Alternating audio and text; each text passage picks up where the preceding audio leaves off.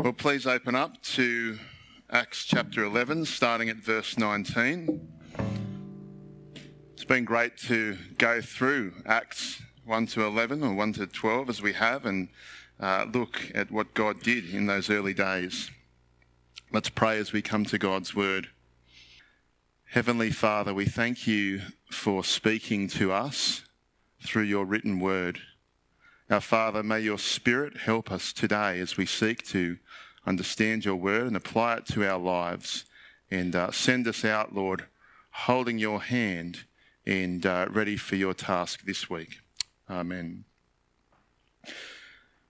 Well, over the past few years, I've been very impressed with a church in Newcastle called Hunter Bible Church. They're an independent evangelical church that comes out of the tradition and flavour of Moore College and the Sydney Anglican churches. But Hunter Bible Church, I believe, is a model church. They're a very large church in Newcastle with perhaps up to 1,000 people attending. They're extremely gospel-minded and extremely ministry-minded. Their lead pastor and all their pastors preach faithfully from the Bible, and they reach out with the gospel to the city of Newcastle. And they make sure they're training one another and that they're raising up many gospel workers for the future. Big question I want to begin with today is, what is the church meant to be like? What is the church meant to be like? Today we come to Acts chapter 11, looking at the church in Antioch. The Gentile church that was made in those days, in many ways our mother church. And having a think about how this church in Antioch was a model church for us, just like I think Hunter Bible Church is a model church for us as well. So the big question we're thinking today is, what is the church meant to be like, from Acts chapter 11. So as we step through our message today, we're going to have three points we're looking at from our passages. Firstly, the beginning of the church. Then the establishment of the church, and thirdly, the life of the church. And we'll step into Acts 13 as well for that one. So first, the beginning of the church, the beginning of the Gentile church in Antioch in Acts chapter 11. So would you have a look at Acts 11 and verse 19 with me? It says, "Now those who had been scattered by the persecution in connection with Stephen travelled as far as Phoenicia, Cyprus, and Antioch, telling the message only to Jews. Some of them, however, men from Cyprus and Cyrene, went to Antioch and began to speak to Greeks also, telling them the good news about the Lord Jesus. The Lord's hand was with them, and a great number of people believed and turned to the Lord." So here we see the beginning of the Gentile church in Antioch. We notice that with the persecution, the death of Stephen, that the Christians were scattered at that point. And it says some of them went out and were telling the Jews the gospel, but also some went to Antioch and told the Greeks, the Gentiles as well. And we see the result, don't we, of this evangelism. In verse 21, the Lord's hand was with them, and a great number of people believed and turned to the Lord. And so what we see here is the first Gentile church. The word Gentile means non-Jew. Christianity, Jesus, it all began with the Jews. But here we see the word is going out. People are becoming Christians all over, and it's the first Gentile church. It says that they went out and they shared the gospel with the Greeks. Well, in Antioch, it was predominantly a Greek city on the edge of the Greek world.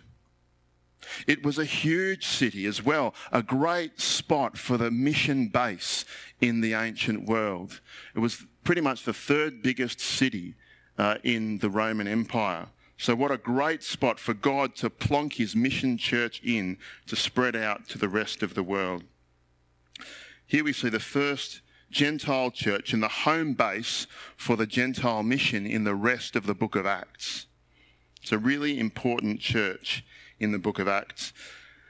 And it's really significant, isn't it, that it was filled with the Gentiles who'd become Christians. Now, in my days at SMBC College, we'd have missionaries come in every week to speak to us, and they would tell us about the importance of what they called the Indigenous church. And what that is when they would go overseas and plant their churches and share the gospel, it's all very well for an Australian to go overseas and do that, but what they really wanted was for the locals to become Christians and run the church overseas themselves. It's so important, isn't it, for it to be homegrown and then to spread through the locals. And so this is what we see here in Acts. The Indigenous Gentile church begins so that the gospel can go out to the Gentiles. And so, of course, in a sense, this is our mother church as well, isn't it? This church in Antioch, the first ever Gentile church. And we are the Gentiles, aren't we? So therefore, let us learn from this example we see in this church in Acts chapter 11. So we've seen the beginning of that church. Secondly, the establishment of this church. Have a look at verse 22. News of this reached the ears of the church at Jerusalem, and they sent Barnabas to Antioch. When he arrived and saw the evidence of the grace of God, he was glad and encouraged them to remain true to the Lord with all their hearts. So we see there that the Jerusalem church hears about this great stuff happening in Antioch, and they send Barnabas out there to check it out. Do you remember that this is kind of the pattern of what they've been doing in Acts? They've been sending delegates out from the Jerusalem church to check out the gospel work that's going on elsewhere. And so they send Barnabas out. We might do a similar thing at Presbytery. If something is happening out in one of the churches, send out a delegation to check out what's going on. And so they send Barnabas out to confirm the work of the gospel that's been going on in Antioch. And what does Barnabas find? What does he find when he gets there? Well, have a look at verse 23. He arrives and he sees the evidence of the grace of God, and he's glad and encourages them all. Barnabas goes out there, this great fella who we know is a great fella, gets out there and he sees it. He sees the grace of God at work in that church. He knows they're the real deal. They're Christians. This God is really spreading things out to the world. He sees the grace of God in that church. Two elements to this, I think, would have been going on. Firstly, their doctrine, their understanding, their conviction of the gospel. They understood the grace of God. Barnabas went to Antioch and he heard them talking about the cross. He heard them talking about grace that comes to us through the cross. These Antiochians, they knew that it wasn't from their own works that they got to heaven, but it was from Christ. They understood God's grace. Nothing in my hand I bring, simply to thy cross I cling. They got it, and Barnabas was stoked, wasn't he? And the other thing they would have understood was that the grace isn't just in the head and the heart, but also in the hands. You see, the grace of God had impacted the way they were treating others. He sees evidence of this grace, forgiveness of one another, love towards one another, serving each other. This grace comes out in our practical lives as we treat one another with grace as well. So Barnabas went to Antioch and he saw the gospel being believed and applied. The gospel that the Lord Jesus died, rose again, and was Lord of all. He saw it in that church and he was stoked, wasn't he? How's the grace-centeredness going in our church? You see, are we like the church in Antioch in that sense? Do we understand the grace of God? We will not get to heaven by the things that we do. The Bible says our very best works are filthy rags. They are a stench if we're trying to get into heaven with them. But we get into heaven by what God has done. Are we a church that proclaims the cross, that lifts high the cross of Jesus, understanding the grace of God? How would Barnabas feel if he came into Griffith Prezzies what would he find? Would he see the grace of God? And also in our practice, the grace of God in how we're treating one another. Are we treating each other with grace? It's a challenge, isn't it? I'd just like to commend to you one particular author and preacher who I think demonstrates the grace of God. His name is Bryan Chapell. I've got a picture there. He's an American Presbyterian, and his writings are all about God's grace. And so I just commend him to you if you want to listen to his messages or read his books. He is grace-centred in his approach, and we can learn from him. Bryan Chapell, with 2 P's and 2 L's. Well, we see that Barnabas encourages the church. And then we see that he goes off and he finds Saul, Paul, to help him. Have a look at verse 25. Then Barnabas went to Tarsus to look for Saul, and when he found him, he brought him to Antioch. So for a whole year, Barnabas and Saul met with the church and taught great numbers of people. The disciples were first called Christians at Antioch. So we see that Barnabas has gone to Antioch, he's realised some great stuff's happening there, but then he goes off to Tarsus to grab Saul. And he brings Saul back and they minister to the church at Antioch. Now, why did Barnabas do that? Why did he go and grab Saul? Well, remember, he knew Saul very well. He was well acquainted with Saul. He was his new mate, in a sense. But he knew Saul's gifts. He knew Saul's Gentile mission as well, that Saul had been commissioned by Jesus to be the apostle to the Gentiles. And so here's this new, Gentile megachurch starting. Well, I better go and get Saul to come down and carry out the mission that God's given him.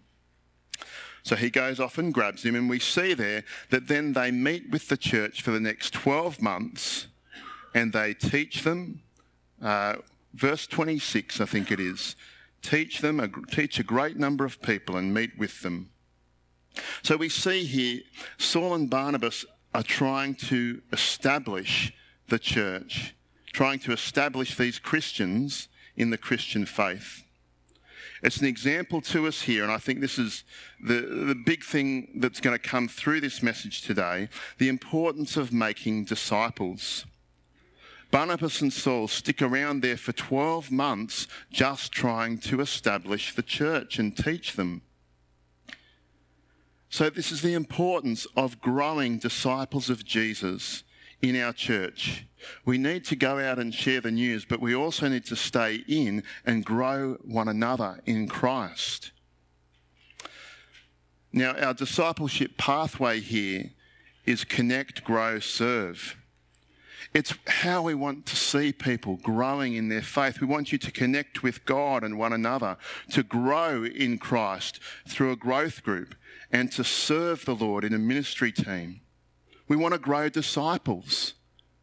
We want us to move along that pathway and grow disciples. So how are we doing at that? And where do you sit along that pathway of connect, grow, serve? Do you need to connect more with people? Could you get along to a growth group and grow with one another? Or are you seeking to serve in a ministry team? We want to make disciples. A great book I want to commend to you as well is a book called The Trellis and the Vine, which should come up on the screen. It's produced by Matthias Media, if you want to get a copy of it. But it's all about how the church can make disciples, how the church can get distracted from this mission at times, and we can focus on all the titty-widdly things of Presbyterianism and church committees, and we can forget that our main game is making disciples in the world. So I commend that book to you as well if you'd like to learn more about that, The Trellis and the Vine. What he says in that book is that we're meant to live like disciple-making disciples. You see, are we being like Paul and Barnabas in that sense? Are you a disciple-making disciple? For example, could you meet one-to-one with someone once a week to read the Bible with them and be a disciple-making disciple? disciple one another, or you disciple them. Just meet once a week, 30 minutes, 60 minutes with another person to read the Bible and pray with them. Now, Phil is greatly trying to get us to go to men's convention. I haven't gone with him yet, but he'll get me eventually. I heard a story that at men's convention a few years ago, there was a talk about discipling by a fellow called Malcolm Gill. And he was saying that every Christian, every man or woman, every Christian, we need a Paul, a Barnabas, or a Timothy in our life. We need a Paul. We need someone above us to mentor us and care for us and teach us in the faith. We need a Barnabas, a peer, to encourage us. But we also need a Timothy, someone below us who we can disciple and mentor. So if we're making disciples, we're a disciple too. Could you consider finding a Paul, a mentor, a Barnabas, a peer to share Christ with and to encourage you, and a Timothy, someone that you can mentor in the faith? In the book of Timothy, it says, the things that you have heard from me entrust to reliable men who will then be able to teach others also. So there's meant to be a flow on things in the Christian faith, isn't it? You've heard something from someone, and then you're going to entrust it to someone else who's then going to teach other people as well. God's calling us to be disciple-making disciples in the church. And I think the very fact that Paul and Barnabas spend the time here, spend the time with these people in Antioch to encourage them and strengthen them, is a real model for us. So we've seen the beginning of the church, the establishment of the church, and thirdly, the life of the church, I think we see in this passage as well. What we see about this church here on two occasions is that they are sensitive to the voice of God in their life, and then they provide a generous response to God's word. So first have a look at verse 27. It says, during this time some prophets came down from Jerusalem to Antioch. One of them, named Agabus, stood up and through the Spirit preached that a severe famine would spread over the entire Roman world. This happened during the reign of Claudius. The disciples, each according to his ability, decided to provide help for the brothers living in Judea. This they did, sending their gift to the elders by Barnabas and Saul. So first here we see that they are sensitive to the voice of God. The voice of God comes through Agabus the prophet. A prophet was someone who would speak the word of God to the people. And look what he says there in verse 28. He stands up and predicts that a severe famine would come over the entire Roman world. And Luke tells us that this did happen. So the question is, will the church at Antioch listen to the voice of God? And how will they respond to the word of God? And we see their response in verse 29 and 30, that they actually believe in this word and they send a gift to the church in Jerusalem, in Judea, through Barnabas and Saul. They believe the word of God that was brought to them by the prophet, and they respond to the word of God in a very generous way, probably as a financial gift sent through Barnabas and Saul. So they were sensitive to the word and they were generous in their response. There's a second occasion we see this happen, so I'd like you to turn to Acts chapter 13, please. If you would just turn to Acts 13 and we'll pick this up again. Let me read from Acts 13, 1-3. It says, in the church at Antioch there were prophets and teachers, Barnabas, Simeon, called Niger, Lucius of Cyrene, Manaen, who had been brought up with Herod the Tetrarch, and Saul. While they were worshipping the Lord and fasting, the Holy Spirit said, set apart for me Barnabas and Saul for the work to which I have called them. So after they had fasted and prayed, they placed their hands on them and sent them off. So once again there we see that they were sensitive to the voice of God.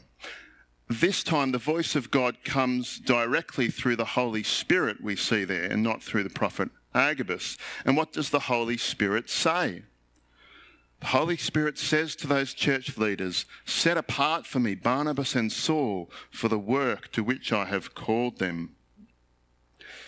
Now, in the past 20 years or so, there's been a debate going on in Christian circles about whether there's really a call to the ministry, whether people are really called to the ministry. And most people in my camp, the evangelical camp, they would say no. They would say that in the Bible, the language of calling is really just for all Christians. So, for example, in Romans, where Paul says we've been called, we've been justified, that all Christians are called to be Christian. So evangelicals would say there's not really a call to the ministry because the language in the Bible is the calling to be a Christian. And that's fine, but I mean, Barnabas and Saul seem to be called to the ministry here, don't they? See in verse 2 that the Holy Spirit says, set apart Barnabas and Saul for the work to which I have called them. Now, how does the church at Antioch respond to the word of God here? We see in verse 3 that they are fasting and that they are praying, and that then there's a generous response. In verse 3, they place their hands on Barnabas and Saul and they send them off. Now, this was a very generous response when you think about it, because they've just sent off 2 out of their 5 church leaders. And that's a big loss for the church, isn't it? It's great to have the Welch family here today. Welcome, guys. And also Heather as well. Heather and Dave were at the wedding. And often I've regretted letting the Hayes and the Welches go from us. We really miss you guys, but we're glad that ministry is productive where you are. Think about the sacrifice that Antioch made here, sending out 2 out of their 5 best people, sent them off to do ministry elsewhere because the Holy Spirit had plans for them. Note this sacrificial obedience to the word of God that the Antioch leaders have made here. And we too, as people, need to respond to the Lord with sacrificial obedience to his word, just like the church at Antioch. What will that look like for us to respond to the word of God with sacrificial obedience? We heard a great talk at the wedding yesterday by Dave, thanks Dave, about how husbands need to love their wives with sacrificial love. So men, married men, for you to respond to God's word with sacrificial obedience, we need to live in our marriages with sacrificial love. For God has told us to do that, hasn't he? So may God help the men here do that. How else will we respond to the word with sacrificial obedience? For some of you, it might mean leaving your careers and going to retrain at Bible college to be a minister or a missionary or some kind of full-time gospel worker. For some of us, or really for all of us, it might mean that it will have financial implications, that we will give sacrificially to the work of the gospel. Also, for all of us, living sacrificially for God will mean turning from our sin, which can be hard at times, but it's what God wants. So how is God calling you to sacrificially obey him in your life? And what hard choices will you need to make in order to serve God in the way that he's calling you to serve? Something to think and pray about maybe, hey? Friends, today we've seen a description of the church at Antioch, the first Gentile church. And at the beginning we asked the question, what should the church truly be like? And we see here, friends, God's purpose for the church is that we be well established. That we be well established as disciples.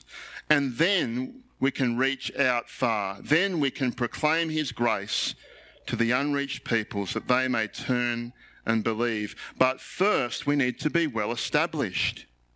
Our Christian growth as individuals and as a church body matters. That's what we see Paul and Barnabas showing us here. Focusing on our Christian growth as a people. You know, we always hear the cliche, we should be praying for growth in the church. But what kind of growth? Numerical, yes, but not just numerical. Also spiritual growth. Have you heard about the third world, that the church is a mile wide but an inch deep? We can't be like that because we need to resource those churches, so we need to be really deep. We need numerical growth, but also spiritual growth as well. Spiritual growth in you. We need to be a bunch of disciple-making disciples. We must grow as God's own disciples, and then we must reach out with the gospel. I mentioned before about Hunter Bible Church that they actually have a focus on training ministry apprentices. And from my perspective, it seems like the movement of ministry training has moved from the University of New South Wales to Hunter Bible Church. They're the core of it at the moment. And they've trained over 60 or 70 ministry apprentices there. But friends, we are all ministry apprentices, aren't we? In a sense, we are all doing Metro. We are all being trained for the work of the gospel. We've all got our L plates on for Jesus, and we're learning more about him. And the challenge for us will be to make sure that we're training and discipling each other well first, so that then we are equipped as a people to take the gospel out to the world. The church is to be well established. And then under God's direction, to press out of here with the gospel of grace to the next street, to Clifton Boulevard, to the next village, to Bilbangra, to the next city, to Temora and country, all those other countries with the gospel of grace. But we must be well established, so let's focus on that too. Let's pray. Heavenly Father, thank you so much for sending Jesus into the world to save us. We pray that you would grow us in this good news, grow us in these foundations of our faith so that we'll be ready to share and disciple others too. In Jesus' name, amen.